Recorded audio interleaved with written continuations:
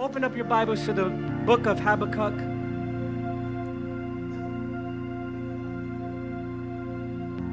The book of Habakkuk. If not, we have provided it on the screens for you. An Old Testament prophet. The book of Habakkuk is actually only 3 chapters, so I'm going to encourage you to read it.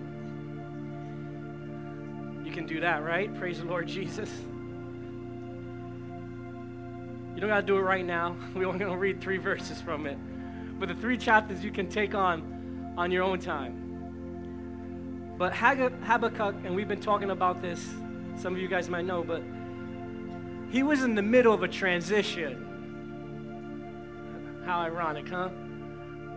Let me tell you, I knew we was going to land here the whole time. I knew coming through those waves, we were going to land here.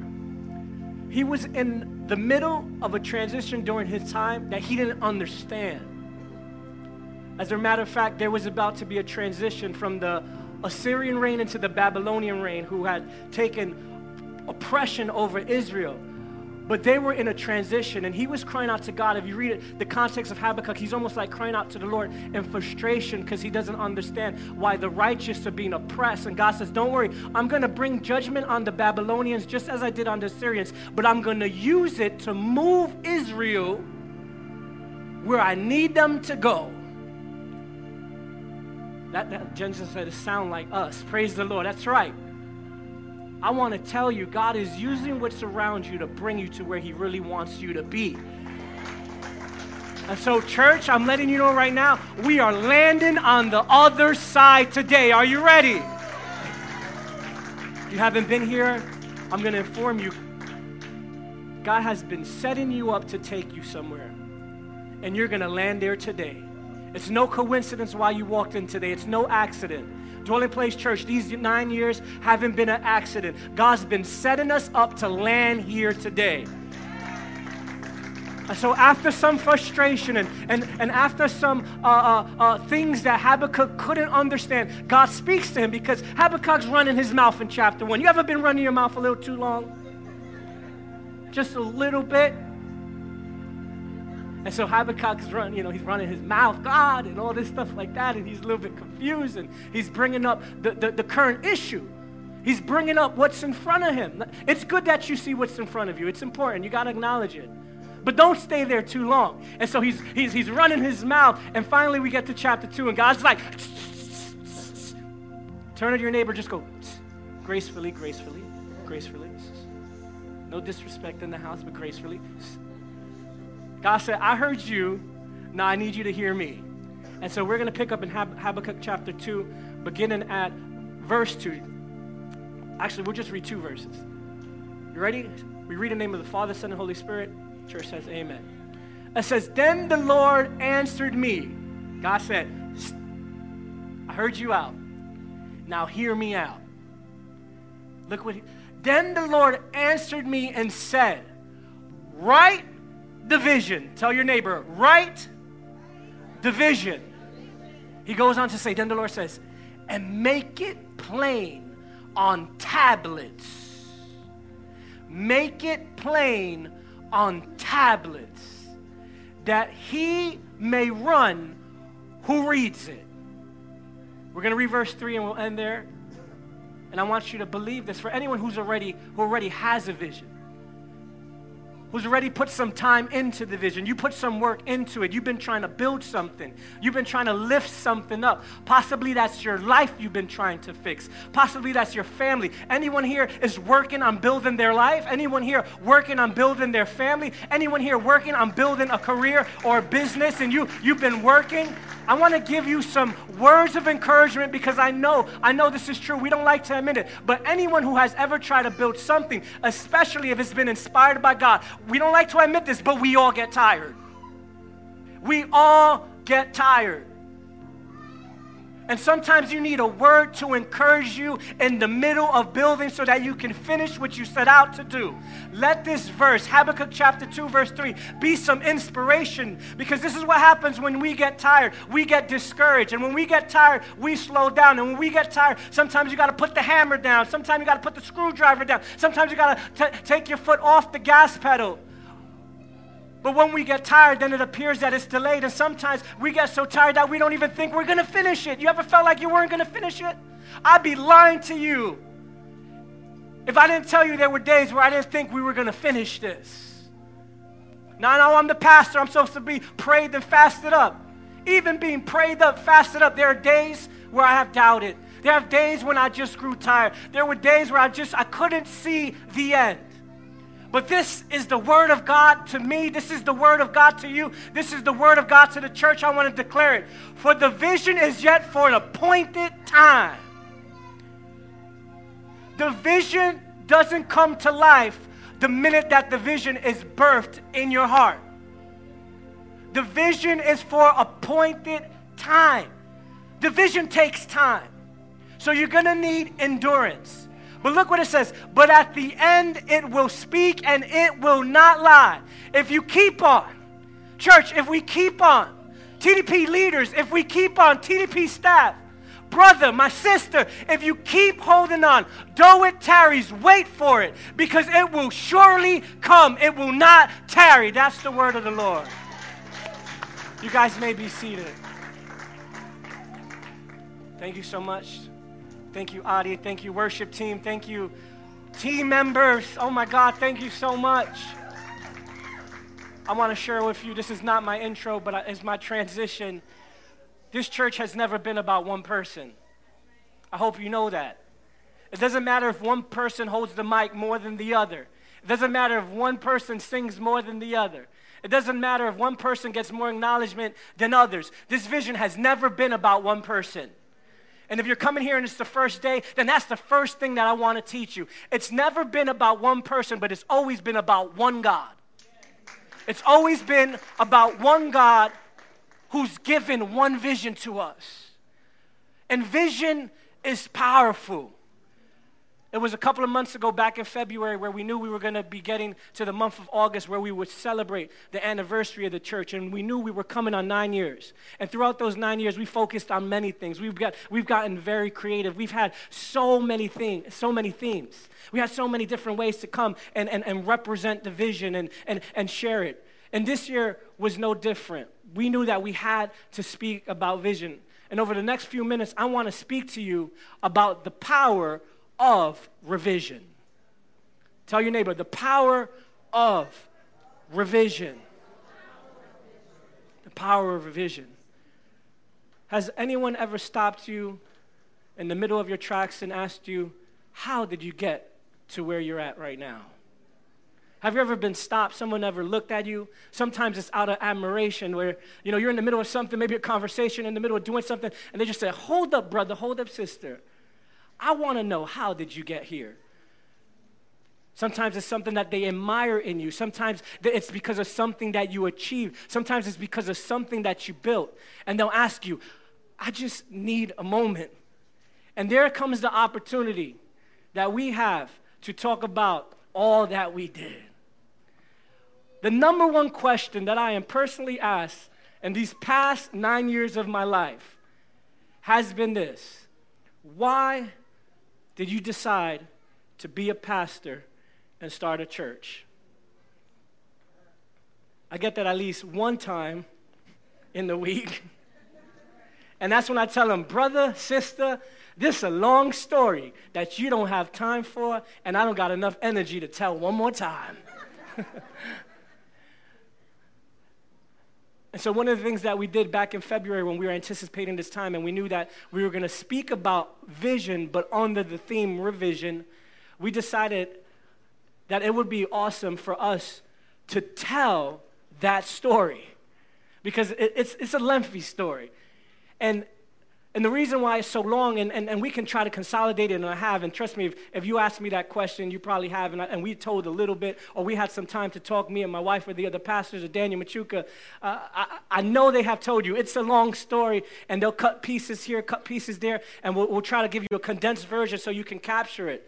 But we decided that we wanted to tell as much of that story as possible. And so by next week, we're going to have a full documentary of how this church began. Anybody excited about that? So I'm just letting you know, so after church, when you say, Pastor, I love being here today, why did you become a pastor? I'm going to tell you next week, you're going to find out.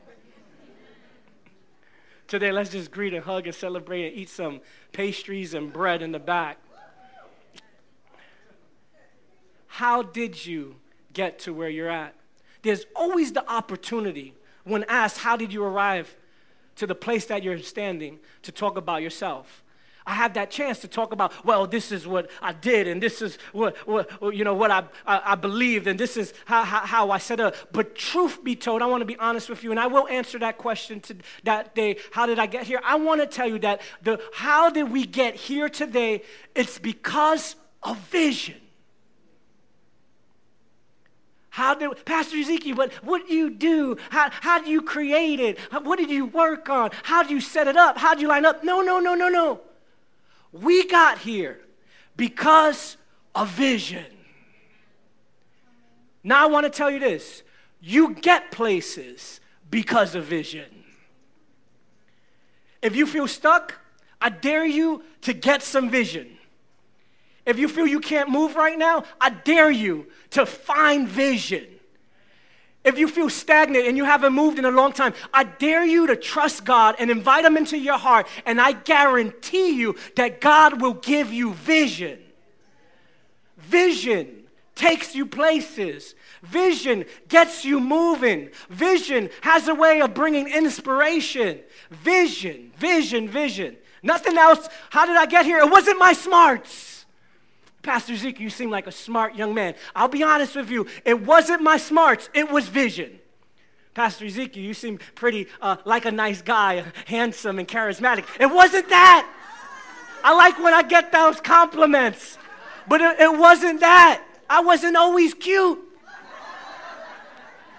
I wasn't always doing 2,000 burpees a month, which I did last month. The burpees didn't get us here. The vision did. It's funny because when people ask us how did we arrive, we tend to look at ourselves and start pulling out all these amazing things. And, oh, yeah, I was really smart and I studied and I met that person and I had this great... No. Because we all know many times those great plans we had after we run them 2 months, they don't work. It's vision that brought us here. Vision has carried us here. If there's anything that's been faithful, it's been vision. It hasn't been people. It hasn't been my character. It hasn't been my attitude. Oh, well, you guys just have the best attitude, and that's how you did it. No, it wasn't the best attitude. It wasn't our wits. It wasn't the structures. It was the vision. Do you have vision? Today, I believe, is a season where God wants to birth vision inside of you. Vision, I want to speak that over you. Vision. Vision will carry you. Vision will hold you. Here's the first thing I'm going to teach you right off the bat. Vision produces purpose. Take a picture, write it down. Vision produces purpose. If you ever felt like your life was without meaning, if you ever felt that you had no purpose, if you felt that you were just flowing with the days as they came, I bet you if you search, it's because there's no vision inside of you. And if you would allow vision to give birth in the spirit of your being, you will find purpose. So, Pastor, how do you get here? Pastor, you have amazing. I see you operating in purpose. I see you walking in purpose. Oh, how'd you do it? The vision produced the purpose. Vision precedes purpose. Vision precedes purpose. If you get vision, you'll find direction. If you get vision, you'll find a path. If you get vision, you'll get clarity. If you get vision, what was dark turns into light. Vision. Say that with me. Vision produces purpose. And I want to tell you this. Sight is different than vision. Sight is different than vision. If you look in a dictionary online, no one uses Webster's no more unless it's the online one, right? No one opens it up no more, but you search it, right? If you look up sight and you look up vision in a regular dictionary, they are synonymous with each other. That's what the dictionary tells us in the natural. Both of them are the state and the power to be able to see. But that's in the natural. In the natural, sight and vision are the same. But if you look in the scriptures, if you look in the Bible, there's a difference between sight and vision. In the Bible, sight, or in the natural, sight is the ability and the power to see what's in front of you. But biblically, if you look at vision, vision is the power and the ability to see what's ahead of you. So, yes.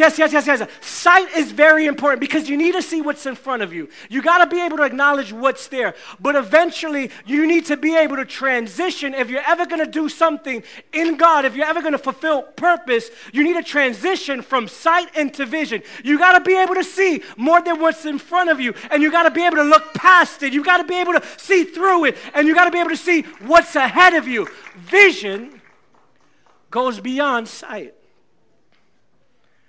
In the natural, they're synonymous, but in the spiritual, there's a great difference. Sight is a good starting place. Sight is a good starting place because sight is reality, and many of us live in denial. We live in denial of what's in front of us, and because we deny what we see, that is the thing that actually keeps us from really moving forward. We deny it, we ignore it, we pretend like it doesn't exist, and then we wonder why things don't work. There are some things that are in front of you that you need to fix. There are some things in front of you that you do need to correct. There are things in front of you that you do need to change. There are habits right in front of you that you need to stop. Some of them are as simple as just wake up on time. You thought I was going to go deep and say something about fasting for 40 days. Just wake up on time. This is just how I am. That is just how you are, and that's just how you've been for the past 20 years, and that's why you are where you are. That's why you've been seeing the same thing over and over again. And because you won't fix what is in plain sight, you're never able to see what's ahead in vision. So I've been talking about transition. I've been talking about the other side. I've been talking about for the past week, like, Pastor, you're beating a dead horse already. We get it. We got to get to the other side. But this is the other side. I'm going to tell you, what is the transition? What is the other side? The transition is from sight into vision. From sight into vision. God wants to show you something that he's always had locked up in his will that you've never seen before. And this is the season. If you would open up your eyes, acknowledge what's right in front of you in plain sight, make some adjustments, make some corrections, make some changes, be willing to shift, and then God says, then I'll release to you the vision that I've always had for you. And in vision, there is purpose. That's why we've been lost. But this is the other side. We need to be people of vision. Vision changed my life. Pastor, did it really? Yes, it did. If I didn't have vision, I'm almost sure, I can almost guarantee you that I would not be in this building today. Because according to the sight that I was seeing and how I was living, I had my own plans. This is the thing. When you only have sight, you revolve your life around what you see. And I would have never even looked in this direction if it had not been for vision revealed by God. I was okay with how I was living. Me and my family were okay with what we were doing. We weren't bad people. We weren't crazy. We were serving in the church. I think that's a good thing. You should serve. Sign up today. Team 7, go. And then we start validating your visits, and then you'll be part of the team. Do it now. But But we were okay. We had family. We had career. We had work. We even had ministry that we're serving in. But what caused us to end up over here wasn't the sight. What caused us to move out of comfort, what caused us to move and step into more, what caused us to make changes was vision that was calling us to another place, that was calling us to transition. And so God wants to move you from sight to vision. The prophet Habakkuk is in the middle of a transition, and he doesn't understand it. He just sees what's in front of him. He has sight, and he's talking about what he sees in chapter 1. But then God pauses him and says, enough talking. Trust me, I already know what you see. And I'll listen for a little bit. But eventually in your prayer, eventually in your cries, you need to close your mouth and then allow me to speak some vision into you. This is a season for you to stop complaining, stop crying, and open your heart and say, God, I'm willing to listen. I'm willing to let you speak. And so God in Habakkuk chapter 2, he says this: write the vision. Write the vision. Write the vision.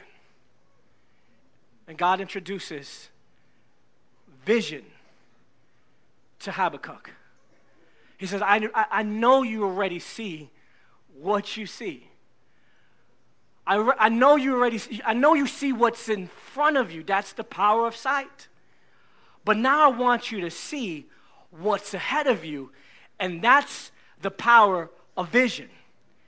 And the vision that I give you, I need you to write it. Tell your neighbor, write it down. But he's very specific. He says, write the vision. He doesn't say, write what you see. He says, write the vision. He doesn't say, give me a list of what's in front of you. He says, write the vision. He doesn't say, write the past. He doesn't say, write the pains. He doesn't say, write the problems. He doesn't say, write the limited resources. He doesn't say, write the frustrations. He doesn't say, give me a list of all the people that wronged you. He doesn't say, tell me everyone that's offended you. He doesn't say, I want to know all the people that left you. He doesn't say, I want to remind me what happened to you when you were 6 and when you were 7. He doesn't say, write the past. He says, write the vision. Too many times when we come to God, we're giving him a list of the past and the pains and the problems and the obstacles. He doesn't say, write the obstacles. He doesn't even say, write how much it's going to cost. He doesn't say, write how much it's going to take to build it. He doesn't tell me how many years you got to go to school. He says, write the vision. What you need to do is get in the habit of writing where you want to go so you can get your mind off of where you've been stuck in, but you got to write the vision. Got that from Bishop Jakes. He said, write it. You got to write it. You got to write it. But we're stuck. We're stuck in what we've seen, and we're stuck in our past. Let me tell you this. There's a relationship that'll never work. There's a relationship that it's not even worth them dating. It's not even worth setting up an appointment with those two. It's not worth getting dressed up for it. It's not worth putting it on your calendar. These two will never, never, never date well. And the problem is they have never dated well, but we have married them. And that is vision in your past. You got to stop taking vision and your past on a date and see if they're going to get along and see if they're going to come to agreement and see if they can make things work. Let me tell you this. Your past will never agree with your vision. So stop getting dressed up. Stop making appointments in your mind. Stop taking it to bed at night. Stop thinking about it in the morning. Stop taking it on lunch dates. Stop taking it to work with you. You in work complaining where you're at, complaining where you've been. And God said, that ain't never going to work. I got vision that I'm trying to put into you, but you keep taking it on morning breakfasts. You keep taking it on job conversations. Those two ain't never going to get along. Your problem is that you got vision married with dating. Vision married with your past. Doesn't work. This is why you fight with yourself more than you fight with anyone. Think about it. What you fighting about? What you crying about? Most of the time, it's your past fighting with your future. End the dating. And let me tell you this. I'll go one step further. Vision doesn't want to have anything to do with your past. It don't want to sit down and have time with that conversation. And I'll go one step further now. Vision will only have one conversation with your present. Okay? Vision don't want to have nothing to do with your past. Don't try to make them talk. They never work out. And vision will only have one conversation with your present. What's that?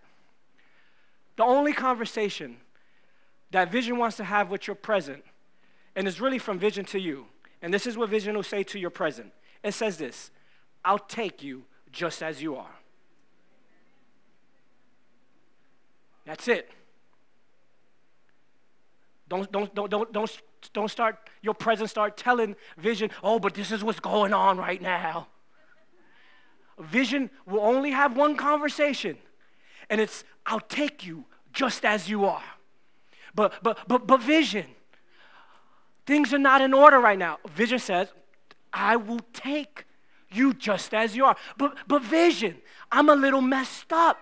Vision says, I'll take you as you are. But vision, I don't got much going for me. What I built so far is so small and insignificant. And vision says, I'll shut up. Shut up, present. I'll take you just as you are. That's the only conversation that vision cares to have with your present. But it's nothing right now, and I'm nothing right now, and I'm not smart enough right now, and I don't have the wits right now, and I don't have the education right now, and I don't have the money right now, because your present is looking at vision, and vision looks big right now, and you're like, but I don't think I could go there. And vision said, I'll take you just as you are. Just keep your mouth shut. The other prophet Zechariah in chapter 4, verse 10 said this: do not despise these small beginnings. For the Lord rejoices to see the work. That's what it says, Zechariah 4:10. Do not despise these small beginnings, for the Lord rejoices to see the work. Vision, that's what vision will tell you. Shut up. I'll take you small and all. I'll take you with the little knowledge you have right now. I'll take you with the little education you have right now. I'll take you with the little mind you have right now. I'll take you with the wounds. I'll take you. I'll take you. I'll take you with the hurts. I'll take you with the frustrations. But that's all vision will tell you. So I'll take you just as you are right now. And that's a beautiful thing. Because I know that you thought in order to have great wisdom, you needed a great beginning. But the word says, do not despise small beginnings. Do not despise the day of small beginnings. Don't count a small beginning out. And the reason why many of you haven't moved forward into the big vision that you have is because when you look in front of you, what's there is small. It's a big idea, but you got small pieces in front of you to build. Many of us, you don't even know how to build. When I received the vision of the church, I thought God was crazy. I said, God, you brought the wrong man to the altar to reveal the vision. You had to be thinking of someone else in this church. And when God revealed, it was March 28, 2008, and we were youth pastors in New York, and we were going to have a service for the young people, for the youth ministry. And so me, my wife, and Daniel Machuca, he was the president at the time, we prayed right before the service began. God bless everyone, let everyone come, let your spirit be in this place, do something great. And after we finished praying, I went to the altar. I said, honey, I'm going to go pray by myself. I went and I kneeled at the altar on the side, and I went and prayed, and as I was praying there, God gave me a big vision.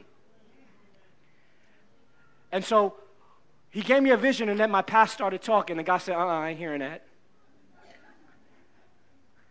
I'm like, God, but you don't know, like, who I am, where I was, where I came from, my past education, my past insecurities. And God said, I don't even want to hear that right now.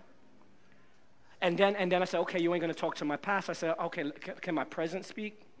Can my present day get a word with you, Lord? And I'm like, but God, how? God, why? That's my present talking. He shows me a vision that's beyond the capacity of my mind. And I tell the Lord, not me. I literally told the Lord after seeing the vision of the church that he revealed to me, I told them, I said, that's for Joyce Meyer. I know she's already started, but just move her on in. Like, let her take over that. Just put her logo on that thing that I saw, and I'll pray for it, and I'll support the vision. Then I told the Lord, I said, that's Bishop Jakes, Daddy Jakes, the GOAT. That's all him. And God said, do you know the difference between? I'm like, I clearly do know the difference. I said, the only difference is that I showed them big vision too. But right now, your present and your past is running his mouth too much. And they didn't know how. They didn't know where. They didn't have that all figured out. They didn't have all the resources, all the people, all the connections in the beginning. But they said yes. And so what I need from you is not your present frustration and your present inabilities and your present weaknesses and struggles and your confusions. I just need your present to say yes. And then we got a date. Then we could turn this into a marriage. So I got up and I say yes. And I said, I don't know how. I don't know even why. I can't even say I really want this. But God, I know that this is you, and so I'm not going to deny it. And I say, yes. And let me tell you, it was a smaller beginning than I ever could have imagined. It was small in every kind of way. You'll hear the full story next week. But look where we are right now, church. Thank you, Jesus, for where we are right now. I know you don't understand the capacity of that because you kind of had to be there to know, but it's the same that's true for you. Look where you are right now. Would you just celebrate what God has done in your life? I mean, 5 years ago, you didn't look like this. 7 years ago, you didn't look like this. 10 years ago, you didn't look like this. Thank you, Jesus. But he goes on to say in that same verse, after he tells them to write it down, he said to make it plain. Write the vision and make it plain. This is where the problem for many of us begin because, okay, we write it down, we embrace it, we say yes to it, we allow our present to embrace the vision that God's speaking, but God's instruction is very clear. He said, write the vision down. Don't write about your past. Write about where you want to go. Write about what I'm calling you to. Write what I'm showing you. Write that. But here's the key, people. This is a huge key. You got to make it plain. The reason why many of us have embraced vision but has gotten nowhere is because you complicated it more than it needed to be. You complicated it much, much more than you needed it to be. And this is how we complicate vision. We say yes to it, and then we try setting it up. You ever done that? I mean, sometimes a game plan is good, but sometimes a game plan is not what you need. Because here's the problem with a game plan. Sometimes we put dates on things. We start projects. We put deadlines. We going to talk to this person at this time and speak to this person in this year and meet that person at that time. And you're going to have this amount of money by this amount of time. And we're going to open up this facility over here and put the office over there. And we start setting it up. And then we say we're going to have this and we're going to have that. And guess what happens? Usually God-given visions don't go according to our plan. And now the problem is it's more complicated than it is plain. And so I want to tell you this. Here's the next thing. You got to trust vision. You don't have to, this is good. You don't always have to understand it in its entirety, but you got to trust it till its full measure. You got to trust God's vision. So look at this. If you set it up too much with your little mind, if you set it up with you're not sovereign, you're not omniscient, and you try to guess how it's going to go, and you set it up on paper thinking this is how it's going to roll out, and when it doesn't, it'll mess you up. So this is what you need to know about vision. Follow it in a plain way. Write it, make it plain. You got to trust God as you walk in the vision. And here's the next thing that vision produces. Vision produces wisdom. Vision produces wisdom. As you are faithful to the journey of the vision, wisdom will come by experience.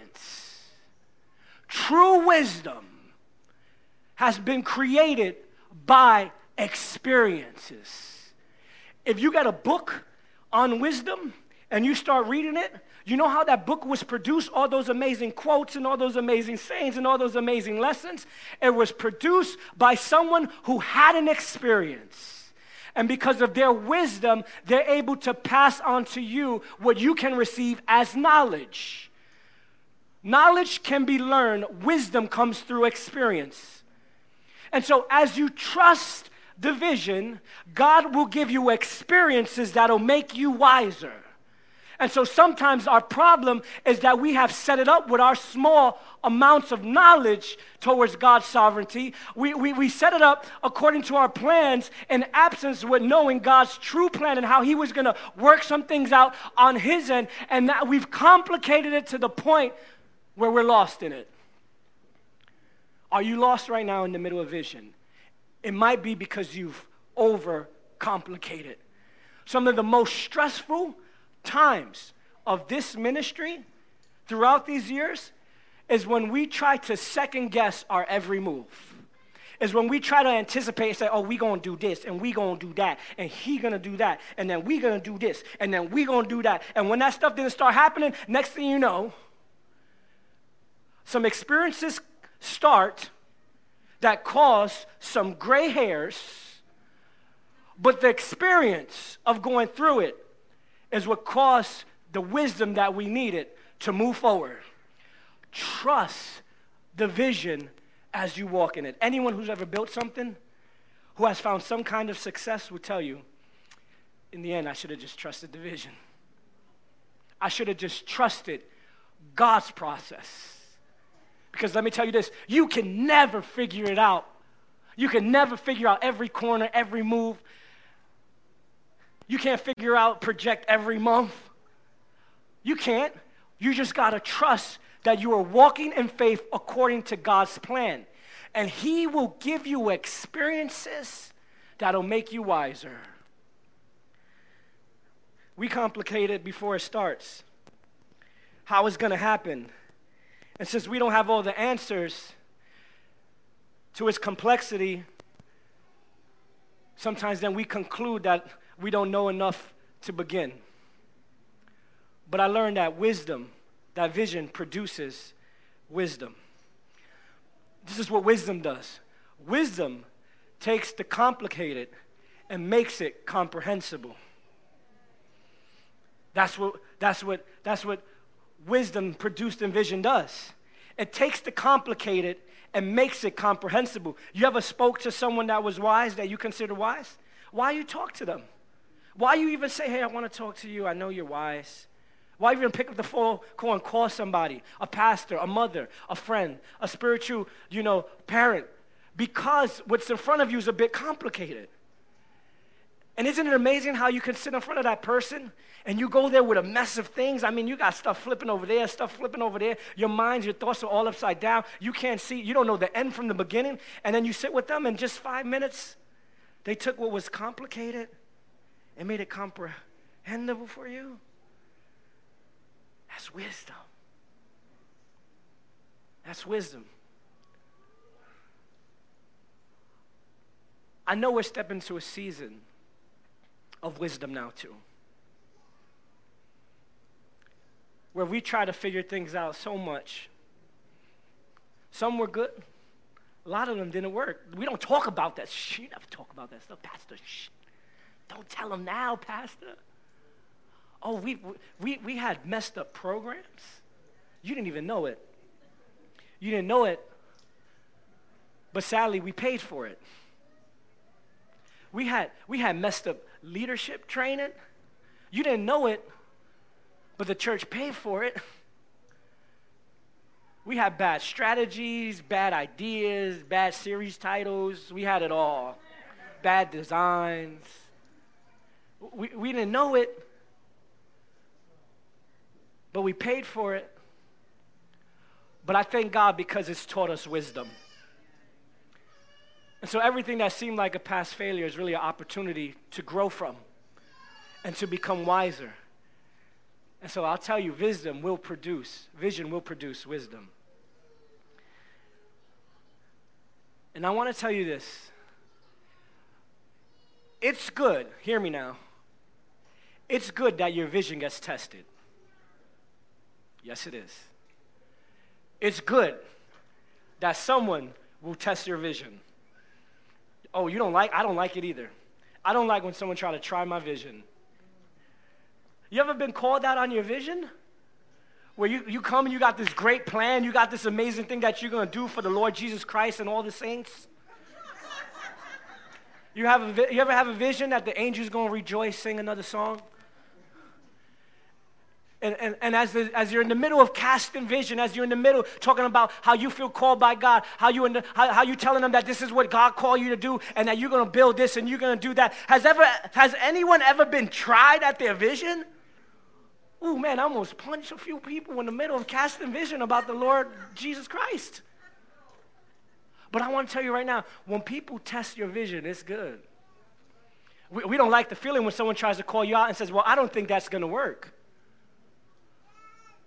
When someone tells you, are your motives really right? Is that really going to work? Can you really do that? I know it doesn't feel good, but it's good that vision is tested.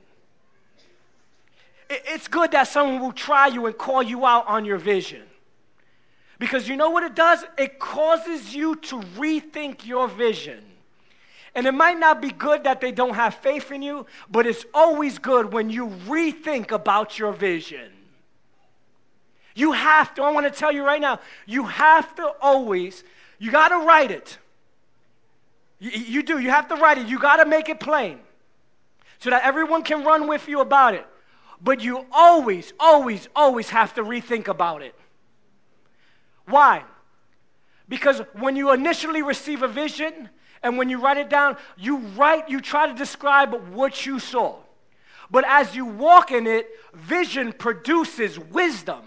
And so as you're walking, you're getting wiser. As you're walking, you're getting smarter. As you're walking in the vision, you are growing. And so this is what you need to do. When you first wrote it, you had one mind. But now out of being faithful to it for a couple of years and growing smarter, it's always good that you rethink it. It's always good that you revise it. It's always good that you go back for a revision. Why? Because when you go back to it, you can make it better. Every vision could be made better. You could always approach something a little bit better. And this is why we don't like people to call us out about our vision, because we like to think that we're doing it right now. This is the best way to do it. Shut up. Of course, this is the best volunteer program we have. Of course we have the best operating systems right now. Of course I have the best structure. Of course this is the best. We get defensive. We got to defend the vision that we have. Of course this is the best way to do it. Of course I thought about it. We don't like it, but it challenges us to go back home, and after they walk away, be like, oh, am I really thinking about that right? Is that really the best system? Is this really the way? It's good. It's good to be tested. Do you know that Jesus was tested in his vision? And if anyone had vision right, it was Jesus.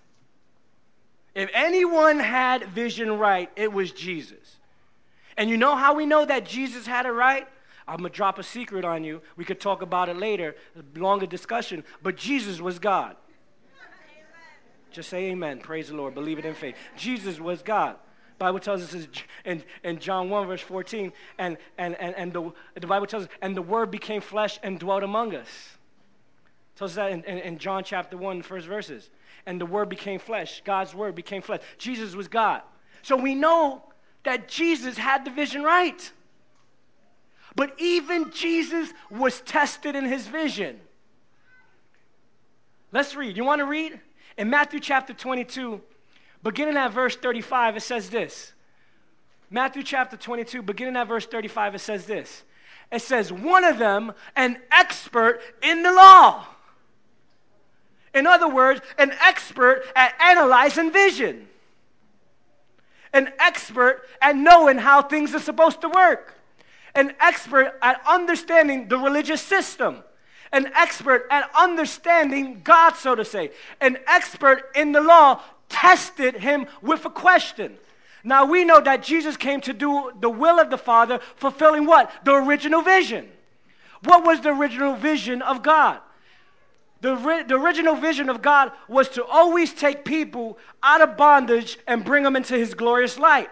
It was to transform people. It was to save people. It was always about redemption. The vision that God had was always to deliver his sons and daughters. After the fall of man and us being separated with God, God went on a mission with a vision to save us. And so we see that expression of God's ultimate plan of redemption. We see it typified through God trying to save the children of Israel who were in bondage for 400 years under Pharaoh in Egypt. And God calls a man named Moses, says, I'm going to send you in there to deliver my people out. And I'm going to deliver them out and bring them and carry them out on eagle's wings to myself. And they're going to go out into the wilderness and they're going to worship me. And I'm going to deliver them and I'm going to set them free. But for them to be in my freedom, for them to truly be in my purpose, they need to be and follow the vision that I have for them. And so you know what God does? He takes Moses up to Mount Sinai. And Moses is in the mountain for 40 days. And in those 40 days, God writes the vision where? On stone tablets. Habakkuk said, write the vision, make it plain, write it on what? Tablets. Vision must always be written down. Because why? When your mind is going left and when your heart is going right and you don't know what to think, sometimes your memory doesn't serve you any good. When you're emotional and you're aggravated and you're upset, vision becomes blurry. And so God's instruction to keep you moving forward always, whether a good day, whether a bad day, is for you to reflect on the vision. Because let me tell you, things are going to happen where you're going to want to go backwards, but God always wants you moving forward. The only way to move forward is if they're written down on tablets somewhere. And so God said, I have redemption for my people. I just made a way for them out of no way. I opened up a Red Sea for them to go forward in. But I know they will always want to go back if they don't have the vision in front of them. So God said, Moses, go up into the mountain, write the vision. And God wrote the vision on stone tablets. And Moses came down with the tablets and he said to the people, here's the vision. 1, 2, 3, 4, 5, 6, 7, 8, 9, 10. 10 commandments. Can you remember? 10 commandments. Make sure you get it right. 10 commandments. It's written. Why? So that when you think about slipping up and running backward, no, I always got a forward motion. And so God, he says, I'm going to write them for you. 1, 2, 3, 4, 5, 6, 7, 8, 9, 10. The vision written down on tablets so the people can read it and run with it. And so the vision, hear me, becomes the law to live by. This is how we live. This is where we're going. Love the Lord your God with all your heart, mind, soul. Right? Honor Sabbath day. Don't make no false gods. Don't bear false witness against your brother. Don't lie about him. Don't covet his wife. Don't do this. Don't do that. This is how we live. So an expert, the vision becomes the law to live by. And the verse said, one of them, an expert in the law, an expert what? In the vision. Tested him with this question. Teacher, you will be tested, but it's all good. It's all good. Don't cry. Don't run away. Don't become defiant. Don't say it can't be changed. Don't say leave it alone. It's perfect how it is. Don't. Look what Jesus. Teacher, which is the greatest in the law? He's being tested about his very own vision that he wrote years ago, because Jesus was God. And it goes on to say, Jesus replied, love the Lord God with all your heart and with all your soul and with all your mind. All right, Jesus, what else? Remember this, 10. This is an expert at the vision. The expert's like, there's more. He says, this is the first and the greatest commandment.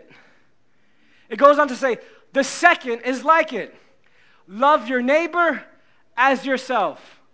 And look what he goes on to say. All the law, all the vision, and the prophets hang on these two commandments. Wait a minute. There was 10. There was 10. He got tested about the 10. But Jesus, rather than going through all of them, being tested, being questioned about his own law that he wrote, being questioned about his own tablets that he wrote from his finger, he said, the first is love the Lord God with all your heart, mind, soul. And the second is to love your neighbor on yourself. And he says, you know what? These two take care of all the rest. So what did Jesus do? He went from vision that was there to revision. He embraced being tested. He embraced his vision being challenged. And he had a split second. I can't imagine what a split second is to Jesus. But by the time he replied, he looked at 1, and then he compared it with 2, and then he looked at 3, and then he looked at 4, and he said 5, 6, and 7 like this, but 7 says this, and 2 says this, but then he looked at 8, and then he looked at 9, he said, but I gave them 10. He said, you know what, if we just love the Lord God with all our heart, mind, and soul, and we love our neighbor on ourselves, this revises it all. Jesus said, you know what? It's a lot more plainer this way. God said, wow. He accepted the test, and he embraced the revision. The power of vision, hear me, is always to get you started. But the power of revision is to get you to the end. You need a vision to start. You need a vision to start. Just write it down plainly. That's why don't waste time trying to figure it all out right now. Your mind can't embrace what God is going to do on the journey. The vision will produce wisdom so that you can go back and revise it so that you can make it to the other side. Vision produces revision. But you never have nothing down. Vision produces revision. That's the last thing. If you never write it down, you have nothing to revise. You trying to make your life better when you haven't written out an initial plan to get it started. You trying to bring revision to a life. You trying to bring revision to a plan that you never wrote in the first place. And we stuck going in swirls, going in twirls, running around the wilderness, lost, trying so many things. That's why this year you want to be a doctor. The next year you want to be an astronaut. Then now you want to be a pastor. Now you want to be a worship leader. You never received initial vision. And therefore, you haven't been given the chance now to revise it. Revision isn't something new. Like Pastor Michael was saying. Revision is not throwing out what was there. Revision is all about making it better. Someone say better. Now I know we got a great vision. A great vision started this church. I told you March 28, 2008 in the service. The vision has brought us this far. It has. Vision produces purpose. It's how we all have meaning right now. It's what I live for. It's what my wife lives for. It's what Pastor Michael lives for. It's what Pastor Sarai lives for. It's what Daniel Machuca lives for. It's what Tanya Marie lives for. It's what John Lewis, all these people live for. The vision produced purpose, and it's beautiful. But let me tell you this. After walking in it and being faithful for a while, the vision produces wisdom. And back in February when we sat down with the creative meeting and we said, we're going to talk about the vision again. We're going to talk about the vision again. We're going to talk about the vision and tell them what it was, and we're going to write it down, write it down, put it on their hearts and stuff like that, print it on their foreheads in Jesus' name. We're going to bury it in them, drill it in them. And we try to do this for 9 years, 8 years with our team. We're going to tell them about the vision, and God's like, shut up. Your president is talking again. He said, and if you take this 9-year anniversary to talk about all those first years, he said, don't forget, real vision doesn't want to talk with your past. He said, clap, move on. What? He said, we're not going to talk about the vision that happened 9 years ago. Wisdom has taught you guys something. So what we need to talk about this year, we need to talk about revision. And I remember when we started to discuss, what if we could tell the whole story about how we got here, and we'll tell the vision, and we'll print out the vision and put it on the wall, and we'll put it on the front of the door. And then we started talking about the thing, but what if we revise it? Then it became challenging.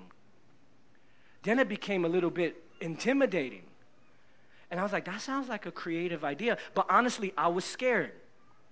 I was scared because you know what I did? I said, wait a minute, the vision's just fine.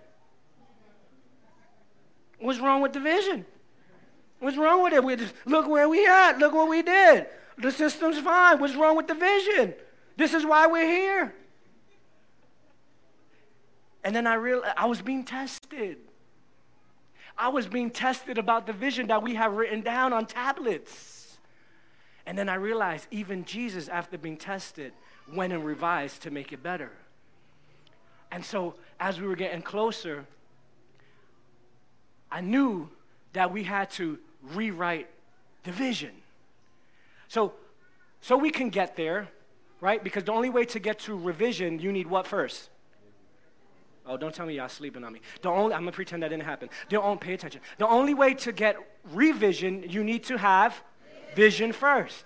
So I try to describe the vision that God showed me on March 28, 2008. And this is it. You want to hear it? This became the vision statement of the church. So if the pastor had to know it, the associate pastors had to know it, the team had to know it, the deacons had to know it. We wanted the leaders to know it. We wanted to make the staff know it. And we said, this is the vision. You got to know it. Recite it. So when anyone says, what's the vision of your church? You're able to say it.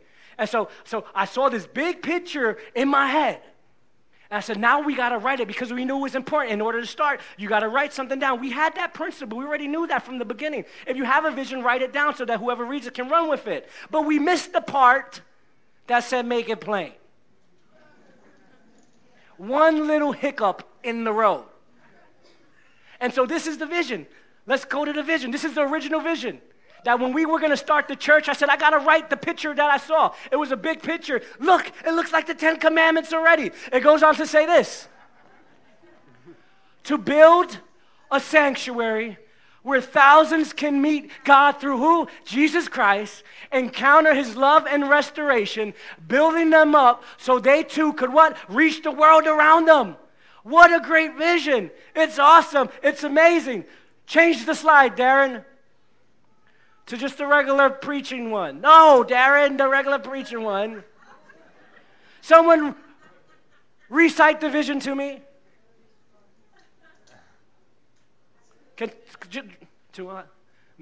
Maybe this will be a collective team effort and we'll get all the words out and I'll take them as credit.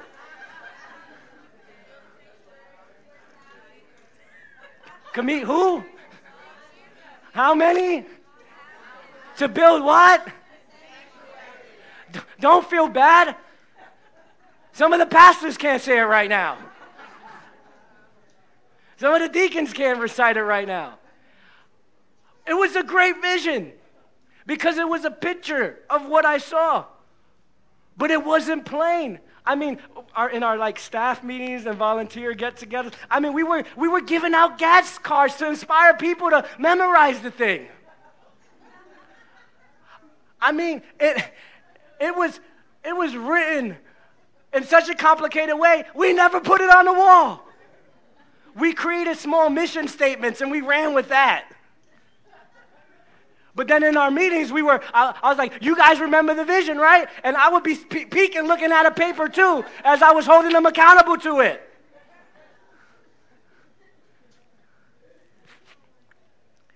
It wasn't plain. Nonetheless, we knew it in heart. We knew it in spirit. We knew I had a picture about it in my mind, and they knew what it was. But we could never remember. And I believe the small detail of the vision not being at the forefront of our mind, I believe it's still being the vision and us still not being able to remember it is what will keep us where we are. But I thank God for revision. And so I started thinking a couple of months ago, once I finally embraced this time to rewrite the vision, and I realized that for us to get to the next place, we were going to have to rewrite it. Oh, man, I started thinking of stuff. Things were cheesy. I was making words rhyme, trying to make cool points out of them. I deleted so many notes, and I remember getting so frustrated. It was like 2 months in a row where everything in my mind just, it stunk. I'm sorry. It wasn't good. And I'm like, man, how do I consolidate this? I was trying to pull words from the original one to keep it the same. And it discouraged me to the point where I almost told the team, didn't tell nobody, let's just keep it the same. But we would have kept it the same to something that no one could remember. Are you keeping something the same that's not really functioning? Because you can't figure out how to redo it, and in your frustration to figure yourself out of it, and it's taking a little bit to really put it together for you to get out. You're allowing yourself just to stay there.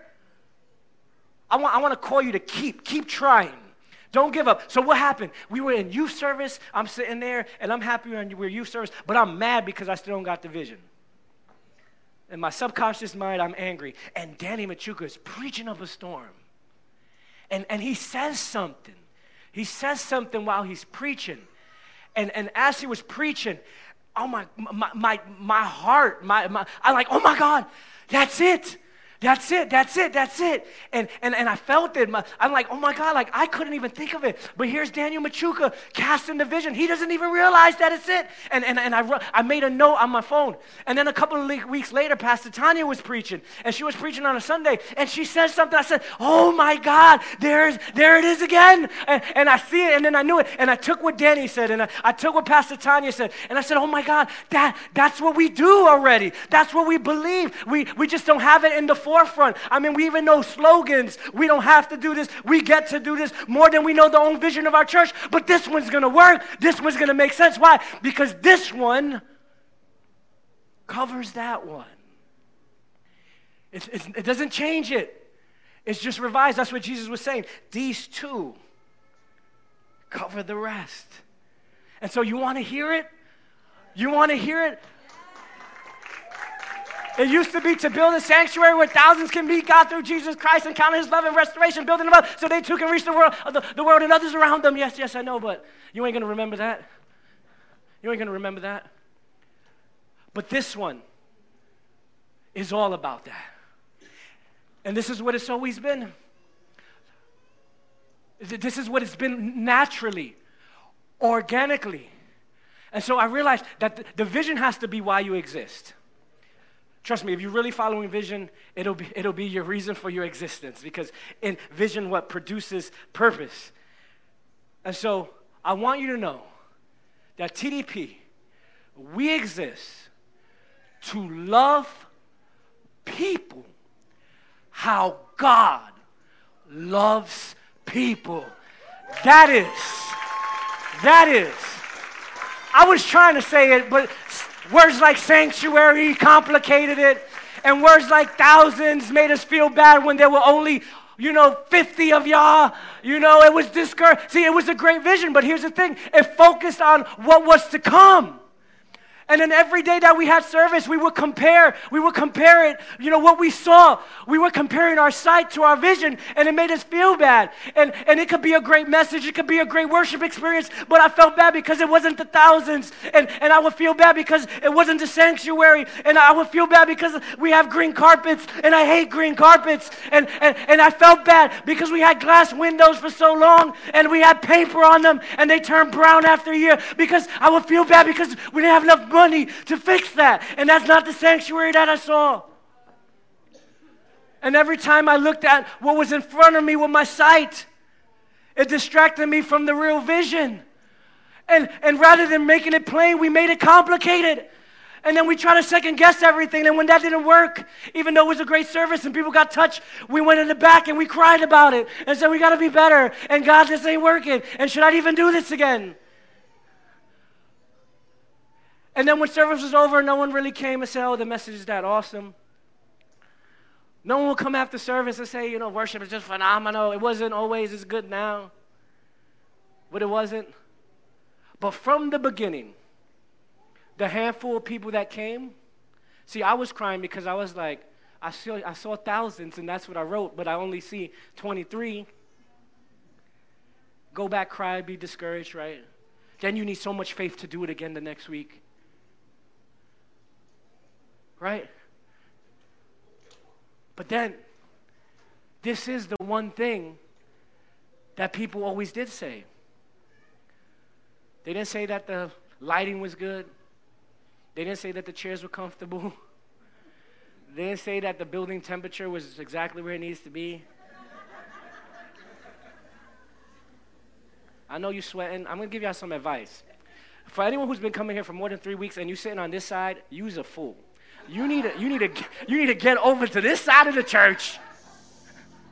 Bring a fan with you to help us out, and we'll stay cool over there. So the carpet color has never been what I wanted it to be.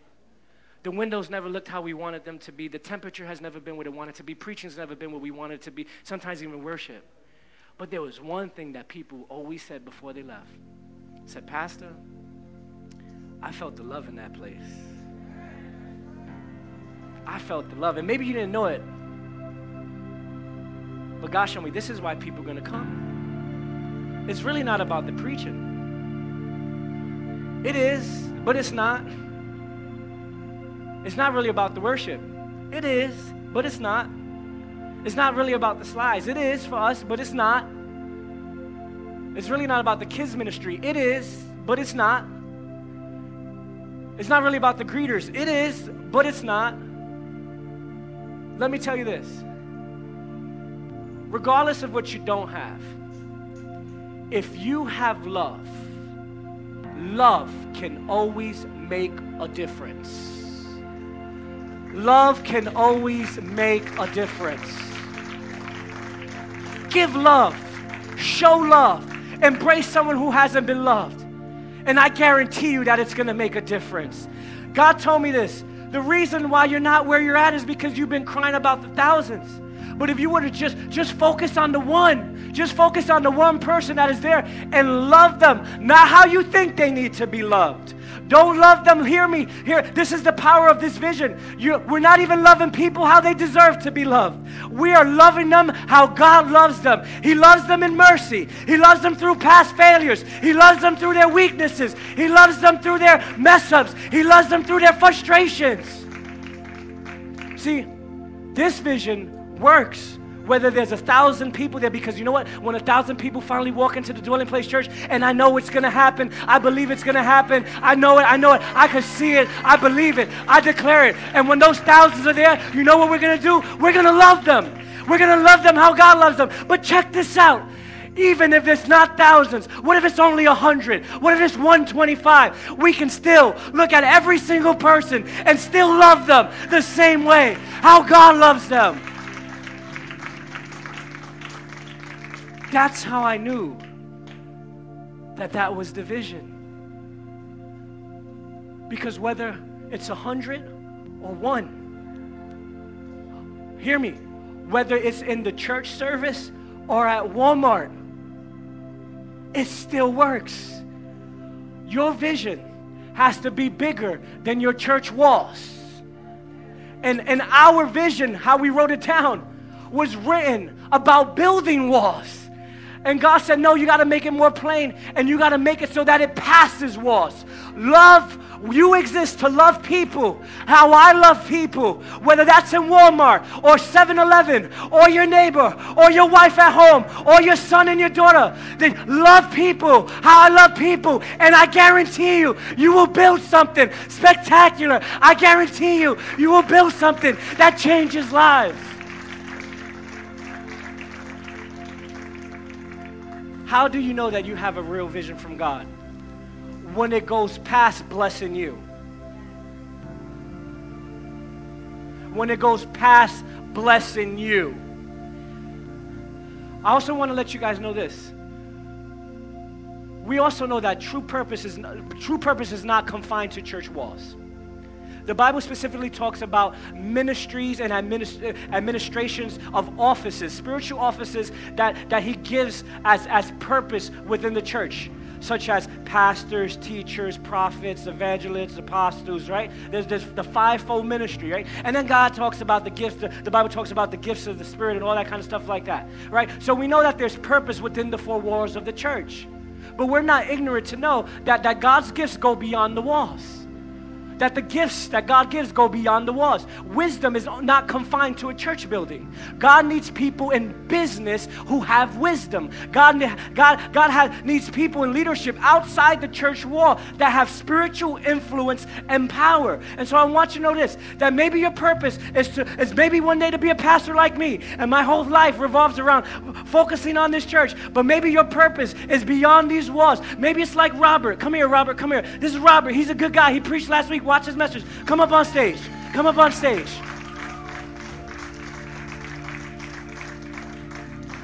I believe in my purpose.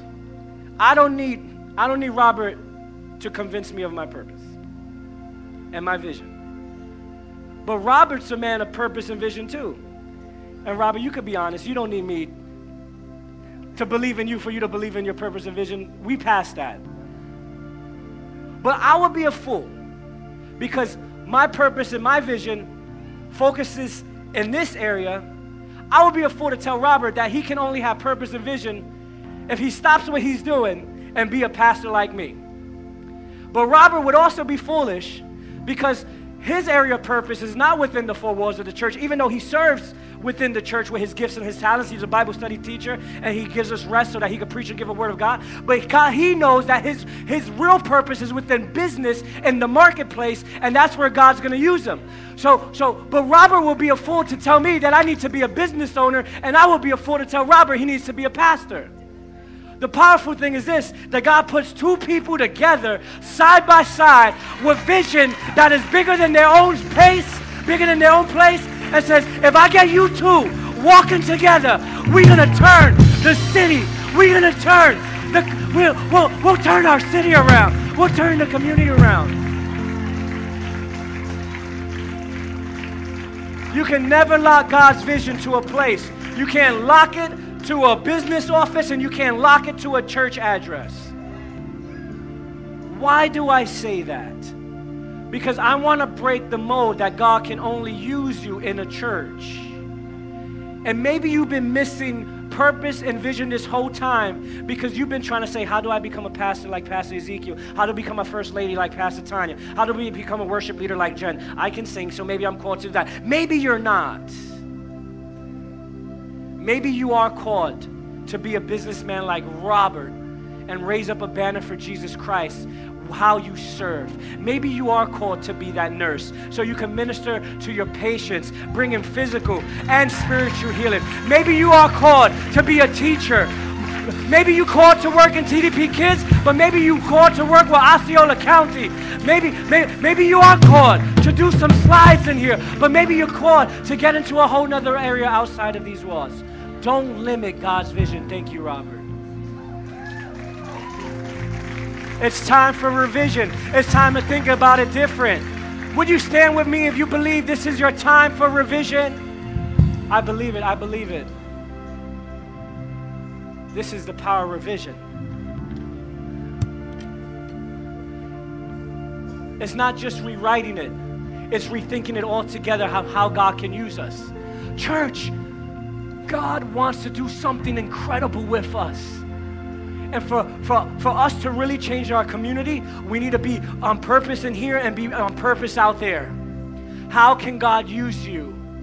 And so you could be a church visionary, and to love people how God loves people will work for you.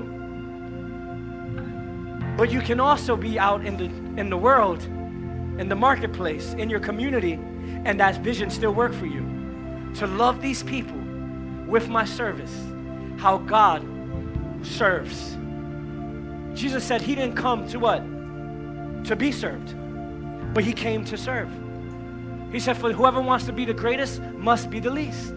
We're called to be public servants in the church or in our community, and that is how people will see God. And that's what God's calling us to do today. Do you believe that? I believe it. That's the power of a vision.